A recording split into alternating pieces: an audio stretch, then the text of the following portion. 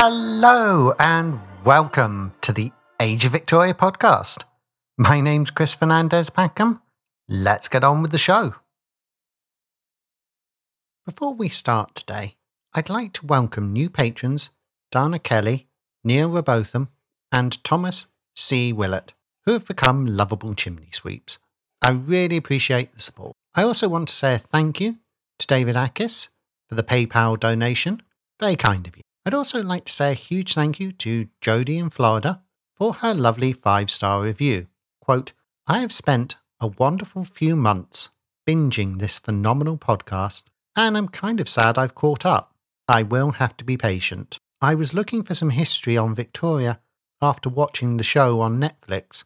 Chris Fernandez-Packham is the type of enthusiastic host that I love, well-researched, clearly enthralled with his subject, and willing to discuss difficult aspects of history, especially as it relates to colonialism.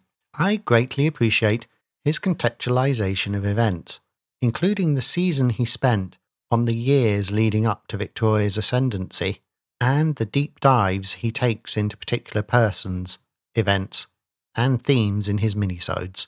I cannot recommend this podcast highly enough. It is the gold standard. End quote. Thank you, Jodie. I'm delighted you found the show and that it is hitting the spot. I've also had a great listener review from Catel in Belgium. Hope I'm saying your name correctly. Quote, just to be clear, I love my job, but I'm always a little bit sad when I arrive at school. I'm a teacher, because that's when I have to turn off my radio and this wonderful podcast. I'm at the cholera episode now, and I have absolutely loved it from the beginning. I watch a lot of historical documentaries and read lots of history books. Yes, I'm a proud history nerd, but I have learned so much more listening to Chris, especially about the social history. Whenever I think of the Victorian age, I now hear his voice in my head, wonderfully researched, and the passion he talks about is very, very contagious. Please, please, please keep it up for a very long time. End quote. Thank you. I've only been to Belgium a couple of times to see Bruges, but it is absolutely one of my favourite places and a must for history fans. Don't worry, there are years of podcasting ahead, and I've got a load of topics to cover. I have even got a Halloween special in the works this year. This is my first review from Belgium, and it is really sweet. As I've said before, the show has tens of thousands of listeners around the world, but most of the reviews come from the USA, Australia, and the United Kingdom. So if you are one of my lovely Irish, Spanish, or Greek listeners, why not leave a review on Apple Podcasts? Or if you are listening in Sweden, leave some more reviews from there. If you are in Denmark, why not leave even more reviews than Sweden has to make up for the football results? What about all you listeners in Mexico? How about sitting down with a nice agua fresca and writing a nice review? The show is proudly looking at the whole world through the Victorian era, so I love seeing how it is reaching out across borders. Please remember to spread the word about the show and recommend it. Personal recommendations are a great way to help people find the show. Now, it's time to finish our visit to South Africa. After their long voyage, the settlers were arriving in their new world. Not that everything had arrived as expected. Things hadn't always survived the rough seas, and many settlers found small portable items had disappeared, probably into a sailor's chest. The poorest settlers didn't get land at all to look forward to. They were supposed to go and become agricultural labour for richer settlers. For most, it was an unpleasant realisation that the settlers' expedition leader was going to be handing out the land. That land had to be cleared, settled, and perhaps held against hostiles. I think it is probably good to think of these settlers as more like the homesteaders of the American West than the image we might have of pampered upper-class rulers that was emerging in the empire in India. They were expected to live on a farm they carved out themselves, with almost all necessities made themselves, or traded with their few neighbours. As a poem in 1844 put it, Oh, what a gay, what a rambling life a settler's leading, sporing cattle, doing battle, quite jocose, winning, losing, wigs abusing, shopping now, then mutton breeding, never fearing, persevering, on he goes. End quote. People were able to find the strangest niches for themselves. Schoolmaster William Howard, for example, became a settler leader. Because of his skills at calligraphy, he also became a frequent witness for official documents, weddings, and entering the names in the marriage register. More than violence from native raids, there was one great fear amongst the British establishment, and that was the possibility that the divine class system and aristocracy might break down in this new territory. What if, they worried, people worked hard, earned money, and ended up better off than their genteel superiors? After all, many gentry had applied for this scheme because rising costs of living in England meant they could no longer live in the manner to which they were accustomed. As one Mr. Barker said, quote, "Presently, upon a large farm, where I can make a living, but cannot provide for a family of 8 sons and 1 daughter, without reducing them to the lowest ranks in society, which ill accords with the previous knowledge of being descended from the first. We are unanimous in the decision to emigrate." End quote. I honestly don't know what he expected frontier life to be like, but I think he was probably in for a shock. Thomas Pringle moaned, quote, "The pyramid of civil society is turned topsy-turvy. Classes who once occupied the upper grades must necessarily sink, and will ere long be degraded into the servants and dependents of the more fortunate mechanics and mendicants who came out under them." End quote. This is crucial. The British establishment did not see this as an opportunity where hard work in new circumstances should lead to success and social advancement.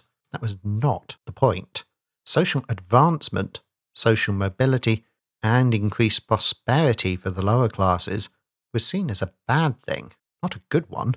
The point of the scheme was to provide extra space for the gentry to create a new English landed gentry in the new land, and for the otherwise potentially unemployable poor to go off and do what the British establishment expected them to do: work hard for the gentry and stop complaining. They should be grateful with bread, beer, and being read the Sunday sermons, not getting above themselves, or worse, organising politically. Oh, and if they would kindly join the army as well, and act as a buffer against the natives, that would be fabulous.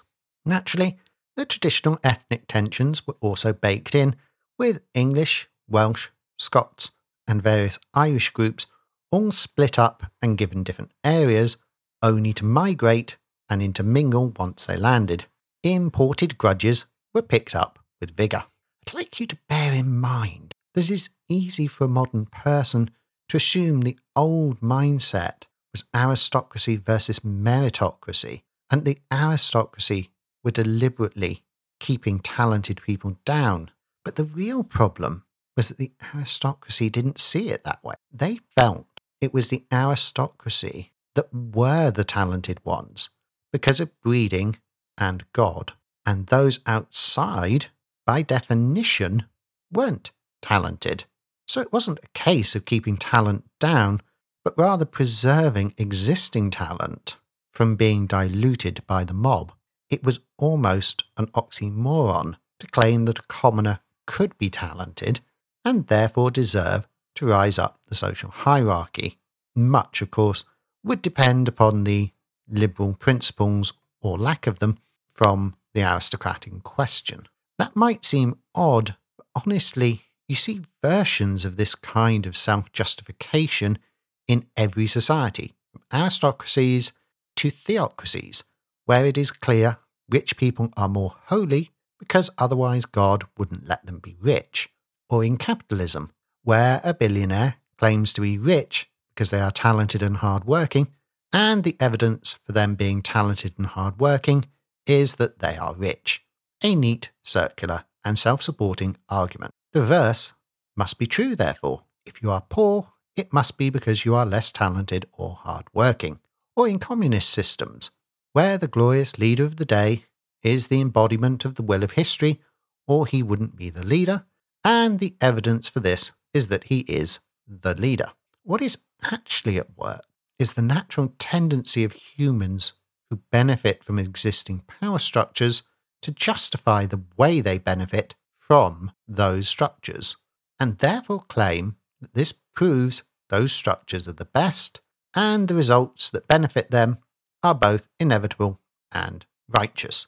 This is problematic since it is replicated across societies and dovetails with considerable research showing that talent or hard work are not as important to success as luck. Moreover, wealth distribution tends to revert to an 80-20 rule of distribution in any society, where the top 20% of the population have 80% of the resources, and the remaining 80% of the population 20% of the resources. It varies according to society, of course, and time period, but as the MIT review noted, whilst the 80-20 rule means following a power law, by definition, intelligence has to follow a bell curve, with most people being average. There is no way for most of a society to be of above average intelligence. Hours worked also has to follow this bell curve, since hours available are limited, no matter how wealthy or intelligent you are. There are 24 hours in a day, and that is not negotiable. A billionaire cannot work 1 billion hours more than a regular person. We can see that it has to follow that many intelligent and hardworking people will fall outside the top 20, despite being just as intelligent and hardworking as the people within it. Alessandro Pluchino, and you can tell I don't know how to pronounce that name, I apologise, at the University of Catania, has done extensive modelling and determined that one of the most important factors in entering the top 20 wealth holders is luck, whether that luck is to be born an aristocrat or the luck to be born in a stable modern democracy and meet the right people willing to loan money for a startup. This presents a problem to the existing members of the top 20. They want to preserve their own position and their children's position in the top, but they can only do that by either increasing their own wealth or keeping new members out, even if their own children are only average or below average intelligence and technically should not be in the top 20. As with all hierarchies, the incumbents will attempt to resist new entrants, since they will devalue the membership of the 20 and push some people out of it. In other words, society's startup dynamic, with people finding a place and creating a hierarchy. Then, the people who benefit from it encourage others to keep things the same as they are. Eventually, the society becomes ossified, stagnant, and is unable to change internally.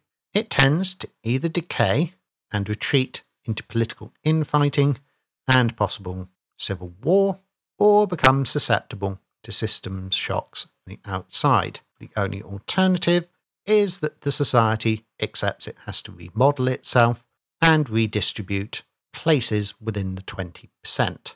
Please note that does not necessarily mean redistribute as in move money in a socialist fashion. It simply means changing the membership and makeup of the 20. For an aristocracy, the way to determine membership of the 20% is simple. Restrict it to people who are part of the aristocracy by birth or marriage and who maintain the appropriate connections to title. I think this pretty clearly shows you why the Victorians were so absolutely obsessed with social status and aristocratic titles. Settlers and colonialism can act as direct challenges to existing hierarchies. since they can move outside the existing social structures, yet still gain access to them in a way that other kinds of outsider, such as an immigrant, might find difficult. A good example in the Victorian era are those soldiers and administrators who went to places like India, became rich through empire, then used the public school and university system to turn their children into lawyers, doctors, judges, and politicians. That allowed a rebalancing of the normal 80-20 for a limited period and made minor changes around the membership of the top 20, but didn't push things so far that the bulk of the top 20 were unhappy. What was happening with the settlers as they left Britain for Australia, South Africa, and Canada was again an increase in opportunities to shake up social structures and hierarchies. When looked at this way, you can suddenly see why the British aristocracy consistently acted in ways that seem short-sighted to us, because we assume their goal would be to improve society in ways we would like, because they were in charge of it, when actually their goal was, perhaps unconsciously, to keep the 80-20 balance undisturbed. A good example was settler Benjamin Norton. He was a poor labourer in the new settlements. If he had remained in Britain, he would almost certainly have remained extremely poor. But in the colony, he saw an opportunity to trade with the Corsa, and over 20 years was able to make the staggering sum of between £40,000 to £60,000. The Victorian aristocracy would never accept him, but in colonial South Africa, he was able to become rich. The cost was not being able to access cosmopolitan London and its new technologies, but since he wouldn't have accessed them as a poor labourer, it wasn't really a loss. In South Africa, the Governor Lord Somerset himself was an arch Tory, and he believed that the whole point of the scheme was to reinforce the existing hierarchies and to provide him with farmers and potential soldiers. You can see how his internal political views dovetail neatly with his benefits under the 80-20 rule. Broadly speaking, the 1820s settlers were actually very successful. Only 17 years after they arrived, South Africa was clearly a Victorian imperial territory when Queen Victoria ascended the throne. It underwent a rapid cultural change in the 1820s and 1830s as the settlers nailed down their farms, built their 2-room, 1-floor cottages, planted vineyards, built chapels, and transformed the idea of the colony from a purely military asset to something more. The government belief that it could ship troublemakers or the financially precarious overseas and have them build a mini aristocratic England was shown up as what it always was, completely delusional. New situations and new circumstances change cultures and societies, shaking up those hierarchies. Societies and civilizations refuse to change or adapt are doomed. The settlers were always going to develop a unique culture of their own. In the Cape, much of this was down to missionary zeal. In a preview of the Victorian zeitgeist, the Cape was targeted by missionary evangelicals. This was encouraged by the London Missionary Society. By 1840, there were over 80 missionary stations in the Cape and even beyond the formal boundaries, manned by over 700 missionaries. As I mentioned in the shows on the Australias, there was a strong and growing movement for Indigenous rights in London. The Livingstone website says that, quote, major liberal reforms were introduced at the Cape that were intended to improve Khoisan labour conditions and restrict the power of the European settlers of both their servants and slaves.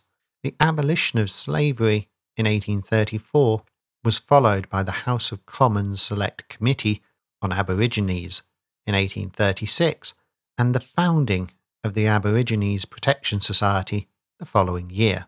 the Select Committee on Aborigines heard evidence on the devastating effects of settler colonialism upon Indigenous peoples in British territories, including New South Wales, Van Diemen's Land, New Zealand, and the Cape Colony. The Boers were criticised for their treatment of the Khoisan and for instigating wars with the Xhosa along the eastern frontier, raising their indignation against Britain's rule at the Cape. End quote. This seems a common first sense step to us, and probably far too little too late, but it was historically almost unprecedented for an empire to have a legal reform movement supported in civil society specifically for Indigenous rights. You can't imagine that happening under the Caesars or the early Spanish Empire, except in the most general and religious terms. Nor could you imagine the Romans, the Mongols, or the Spanish or the Chinese empires leading a worldwide campaign to abolish slavery. Some European nations swiftly followed Britain in banning the slave trade, but slavery itself often persisted for decades. Brazil abolished the trade in 1851, but didn't end slavery itself until 1888. The Qing Emperor in China only formally abolished slavery in 1909. Saudi Arabia held on to slavery until 1962 in some forms, and had a long history of enslaving both black and white people. Mauritania didn't formally abolish it until 91. Not that the British were building a land of milk and honey and cultural diversity, but they at least had a cultural counterweight to the more outright imperialistic elements. It was badly needed, as the slaves in the 1830s were still being treated appallingly. To give an example, this is what happened to a slave woman in the Cape Colony named Leah. Quote, Leah was 26 years old when in March 1832 she complained to the Assistant Protector of Slaves that she had experienced violence at the hands of Sartiji van der Meer. Leah, a slave, reported that she had been struck and beaten on the back and other parts of her body with a piece of wood and a thong by Sartiji, her female owner. Leah walked for 8 days from the Kamdebou area of the Cape Colony, then under British rule, to the town of Graf Reinet to lay her complaint. She had very little food and water to sustain her. She carried her 2-year-old child with her.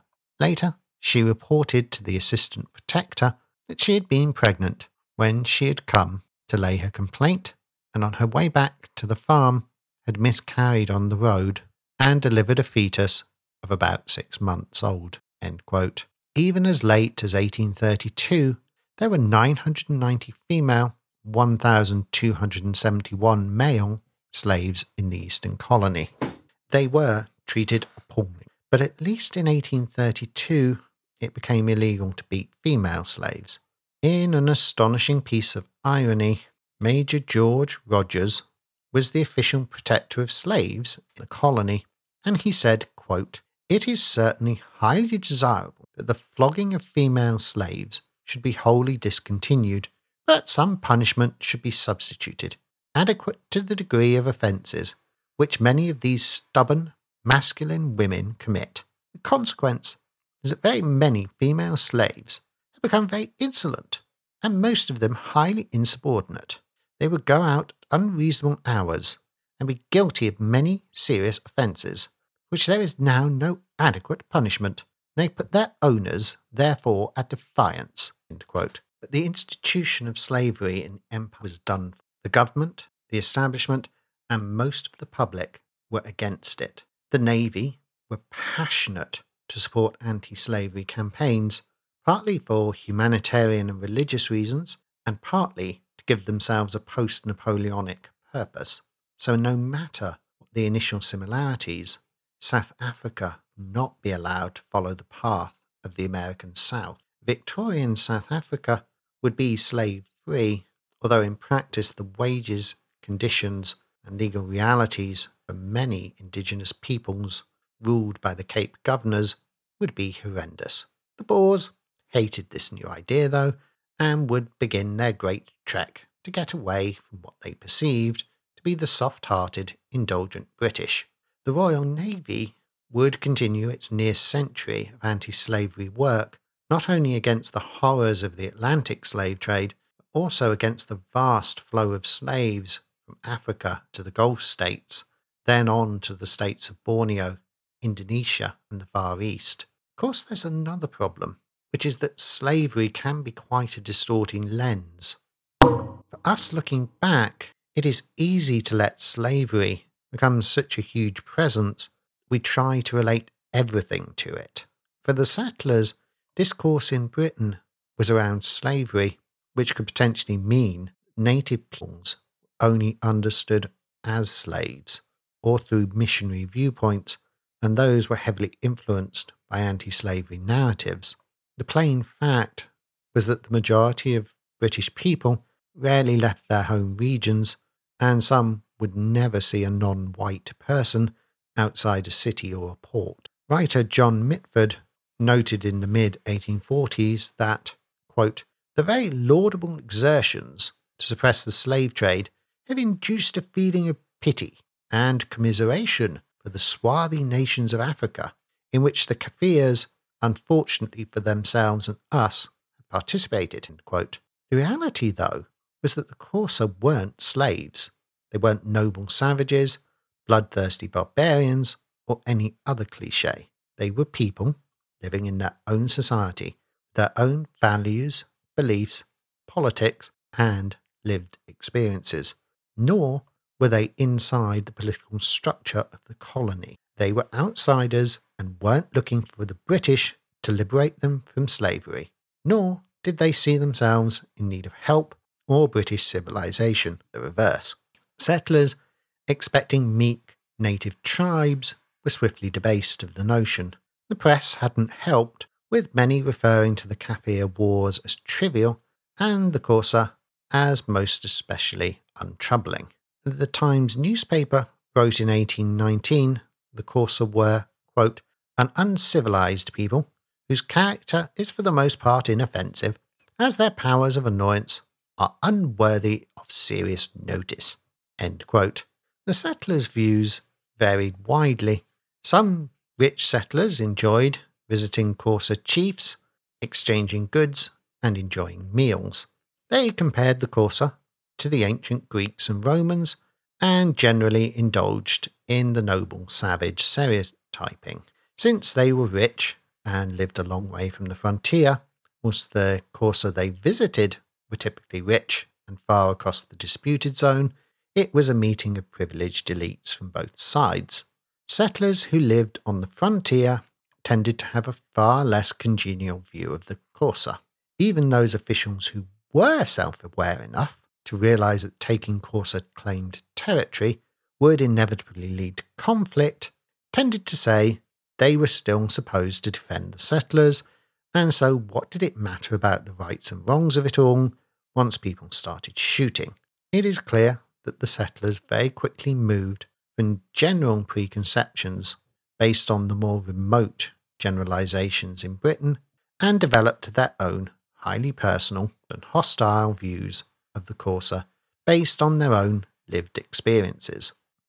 Nor was it just the Xhosa who were having to deal with British attitudes. The Khoikhoi were initially sought as labour for the colony, but many proved reluctant. Eventually, whole Khoikhoi families were swept up into indentured labour, but despite support from the church and leading colonial figures, anti-slavery campaigners pushed back. John Phillips argued indentured servitude was slavery in all but name and should be abolished.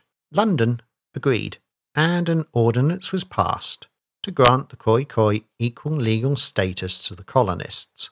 Some colonists were enraged, with one stating, quote, "that abominable false philanthropy which made the Khoikhoi free and ruined them. They were a people who required to be under control, both for their own benefit and the public's." End quote. You can hear the racial and imperial overtones, but the government was adamant. Meanwhile, the settlers curiously thrived.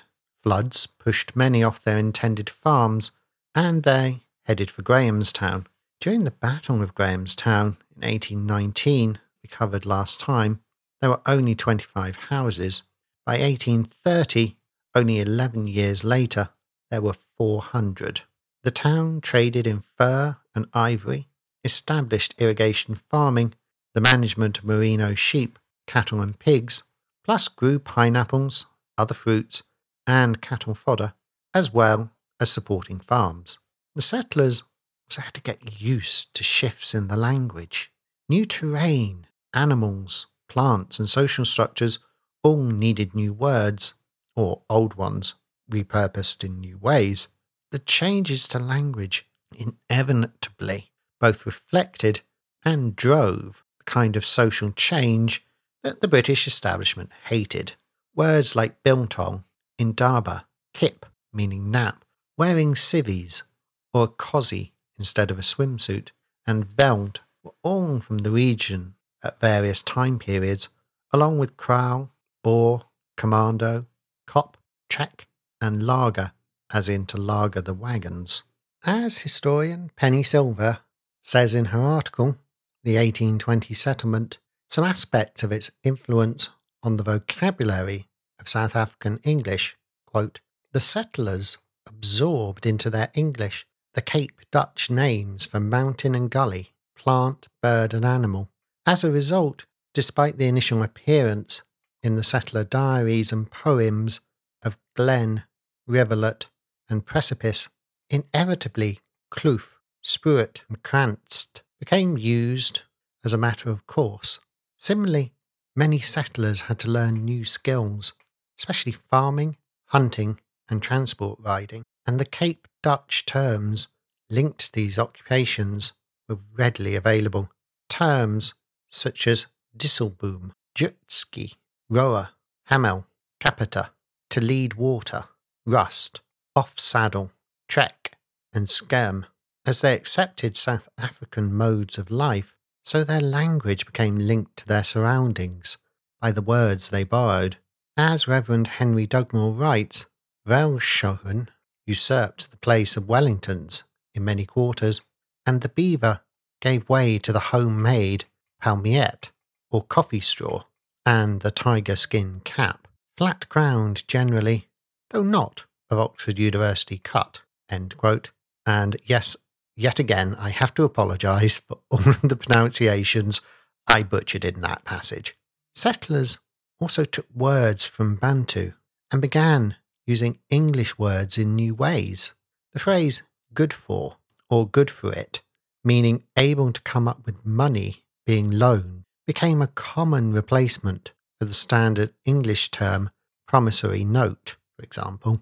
Canteen came to be used for a bar or tavern, or just a plain old tent serving alcohol. The cultural exchange would not be one way, either linguistically or even in terms of people. Native tribes had to start using terms like musket or gunpowder or Christian. As early as 1857, Tayo Sogo became the first black South African known to have studied at a university, Glasgow, and to be ordained in 1857 as a minister in the United Presbyterian Church of Scotland. He returned to South Africa with a white Scottish wife, Janet Burnside, and they had 7 children, some of whom played important roles in South Africa's later history. Sogo went on to write about ethnicity and mixed-race identity in South Africa. He wanted his children to be multilingual and to return to join the Xhosa as leaders, though one of them became a civil servant and then a journalist involved in the South African Native Congress in 1899. Nor was this a unique example. None of that would have happened without the cultural interchanges caused by the settlers, and so the colony developed. James Backhouse, in December 1838, wrote, quote, on approaching Grahamstown, we were struck with the uninviting appearance of its site, which is in a naked country at the foot of a low, rocky sandstone ridge. The present town consists of a few streets, one of which is spacious and serves as a marketplace. The streets are regularly laid out, and the houses are neat and white or yellow. The inhabitants are about 4,000, almost exclusively English. There are places of worship belonging to the Roman Catholics, Episcopalians, Methodists, Baptists, and Independents. Adjacent to the town, there are the kraals, or villages, of Fingos and Khoikhoi. End quote. It was also the hub of a sophisticated military communications system by 1837, perhaps the best in the world outside the British mainland. It was part supported by professional military forts. As a paper from Rhodes University shows, quote, the planning of the system of frontier defence after the War of 1835 fell to three extremely able men, Major General C.G. Lewis, Captain Jervois, and a civilian employee of the War Office, Henry Hall. Jervois later became famous as Victorian Britain's great military fortifier. It was he who built the Solent forts. The present structure of the Trompters Drift Fort was therefore built in 1837, or shortly after, together with the Double Drift Fort and Fort Brown, which is slightly larger. Further east, other strong points, such as Forts Cox and Thompson, also appeared after the War of 1846 to give the defence system greater depth. End quote. There were also two expensive lines of semaphore systems, allowing an almost unheard of speed of communication to various vital stations. The system was destroyed in the War of 1846, but before the invention of the telegraph, it was the premier communication system. Victorian South Africa was growing as an imperial domain, its early single-street towns and scattered farms becoming dense population centres, but it wasn't going to be peaceful. No matter how many tragedies along the way, the floodgates were open though. There was new land, food and opportunity, welcome or not, justified or not. The British Empire in South Africa now had a firm foothold. One descendant of a settler family was wonderful enough to write his family history in a work called The Barbers of the Peak, a history of the Barber, Athelstone and Peak families. In it, he describes an experience in 1846 which illustrates the dangers of living an isolated settler farm. Quote, we are at Thorncliffe. Fred Barber, John Atherstone, and a number of Bokers are defending the house against a night attack by the Kaffirs. By the light of smoky lamps, you see their bristling beards and ragged clothes. The smell of gunpowder is strong, and the room is blue with smoke. Rapidly, they measure out powder and pour it down their musket barrels. You can see the ramrods shine as they push down the ball and wads. Poor Webb, with his broken ankle, is groaning on the bed in the next room, and Grandma Boker is bathing it in warm water. Anna and Mary are in the kitchen, melting lead and casting fresh bullets. There is a heavy fire from the Kaffirs, who have crept up under the cover of darkness. Their bullets thud against the house. Occasionally, one smashes through a window and flattens itself against the opposite wall. Fred, Holden, William, and the others are crouching by the windows, firing at the flashes of the enemy muskets. End quote. You know it's a hot action if the women are having to make fresh ammunition during the battle. That's 26 years after the first settlements, but it goes to show that violent death is never really off the cards. Notice that through trade, tribute, and capture in battle or raiding, the Xhosa had plenty of firepower.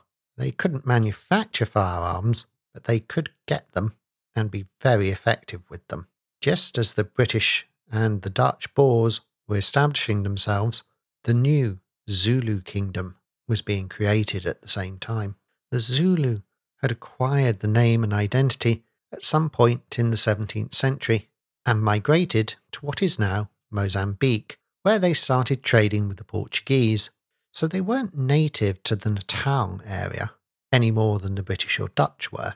When the famous Shaka Zulu came to power, he swiftly turned his minor agricultural tribe into a formidable empire. His expansion was a brilliant mix of intimidation and outright wars. By 1823, tribes neighbouring the Zulus had been massacred or burnt out and driven off. Tribes fleeing him in turn engaged in a period known as Mfecane, or the Crushing, as they in turn raided and burnt other tribes as they fled. Shaka was an extremely good commander and clever politician, albeit bloodthirsty and extremely dictatorial. He increased his army from, on some figures, 350 men to eventually over 20,000, depending on your sources, as he won more and more conflicts. He used his early reign to change the culture, to support a new style of war making, including the famous assegai, spear. This in turn let him change the culture more to support his military success. A feedback loop was established that enabled the Zulus to become the dominant culture and political power in the region. Old clan identities were buried.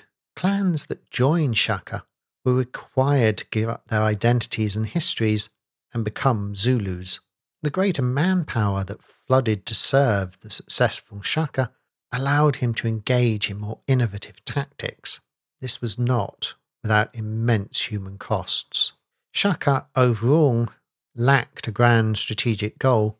According to Donald Morris, in the classic book Washing of the Spears, quote, Shaka's military activity to date had been forced by events.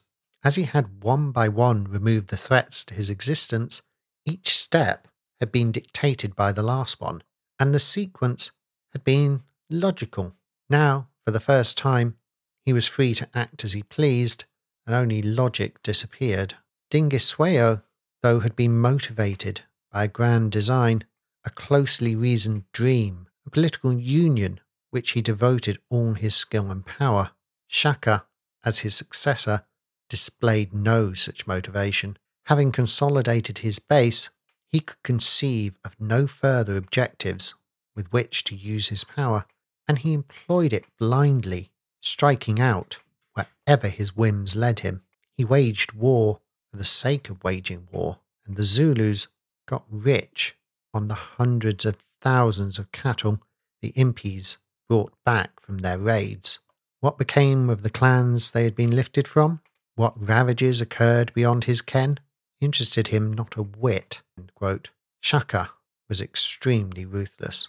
Areas became depopulated as he waged wars, even wiping out women and children. Thousands of people, unwilling to surrender to Zulu dominance and assimilation, fled. This in turn created a wave of exiles fleeing the conflict, many of whom headed south towards the Cape, often bumping into migrating Boers or aggressive Xhosa. Other opponents fled north, cutting a swathe through other tribes. The formation of the Zulu Empire was violent, disruptive, brutal. The Europeans were scared of the powerful and aggressive Zulus. Needless to say, the Europeans didn't understand the culture that sustained Zulu political structures and mostly viewed them as barbarians on the frontier. Even if they had understood, they would have hardly been thrilled to find a military warrior culture established on their doorstep that required frequent conflict to keep its warriors happy and supplied with tribute. The roots of the later Anglo-Zulu wars were clearly in place. Still, things stayed mostly calm until in 1835, lots of the Boers decided to leave British-controlled territory and create a homeland for themselves in a great trek. It was to be their promised land in the interior, and 14 to 16,000 Boers left Cape Colony. I can't stress how important this event was to the white Afrikaans Boer mythos. It is almost a foundation myth, along the lines of Washington crossing the Delaware or the Battle of Hastings, regardless of the actual historical facts. It also involved the massacre of dozens of native villages. The narrative and legacy of the event is hugely contested in South Africa today, especially since it is sometimes presented as a migration into empty land by God-fearing and peaceful people, whilst the reality was it involved the displacement of native peoples and a huge amount of killing, including some significant battles. All you need to understand is that the Great Boer Trek was basically a series of wagon trains moving eastward away from the British and Cape Colony, heading straight through areas reeling from the crushing we mentioned earlier. It had such an enormous impact that it is still felt in South Africa today, and it certainly had an immense impact on the British Victorian Empire, since they had to deal with the consequences.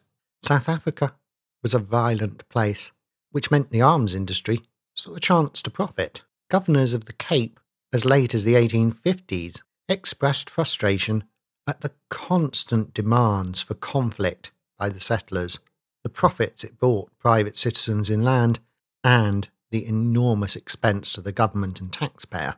It has been estimated that in the Eighth Frontier War alone, the actual legitimate figure that should have been claimed as compensation for losses or equipment was around £66,393, whereas the actual losses claimed by the settlers, commandos and various regimental quartermasters, amounted to £405,000.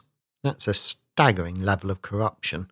To translate that to modern money, that's an appropriate claim of approximately £4 million, or $5.5 million, whilst the amount actually claimed was £24.5 million, or $34 million. That's for one of the wars. With that kind of money involved, you can see why many people loved a profitable little war, whilst the government screamed about waste and the opposition screamed about corruption.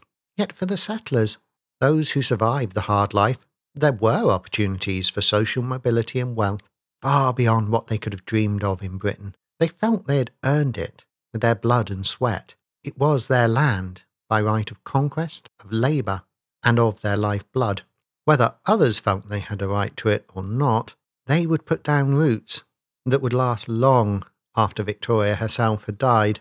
And just like the idea of the convict in Australian history has changed over time, so too the idea of the settlers has changed.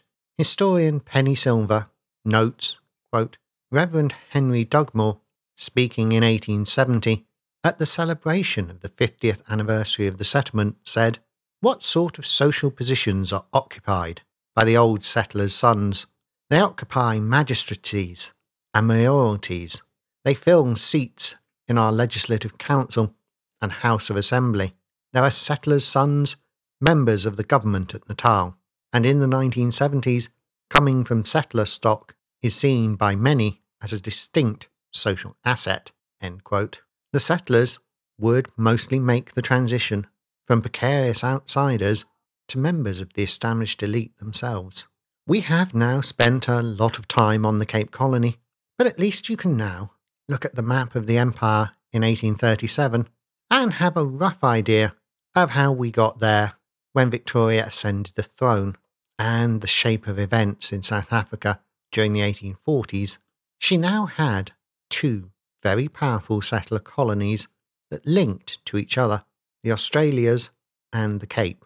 Of course, we've got lots of things to cover in Africa in the future, but for now, we are going to move away from South Africa. We are going to turn back to the motherland again and catch up with events there as we move into the 1840s. We've got some huge things to cover, some nice surprises in the pipeline, and much more. But first, I'm going to do a Halloween special on the 31st of October rather than a main episode. I hope that's okay. Take care, and bye for now. Okay, thanks for listening, everyone. If you want to get in touch, I'd love to hear from you.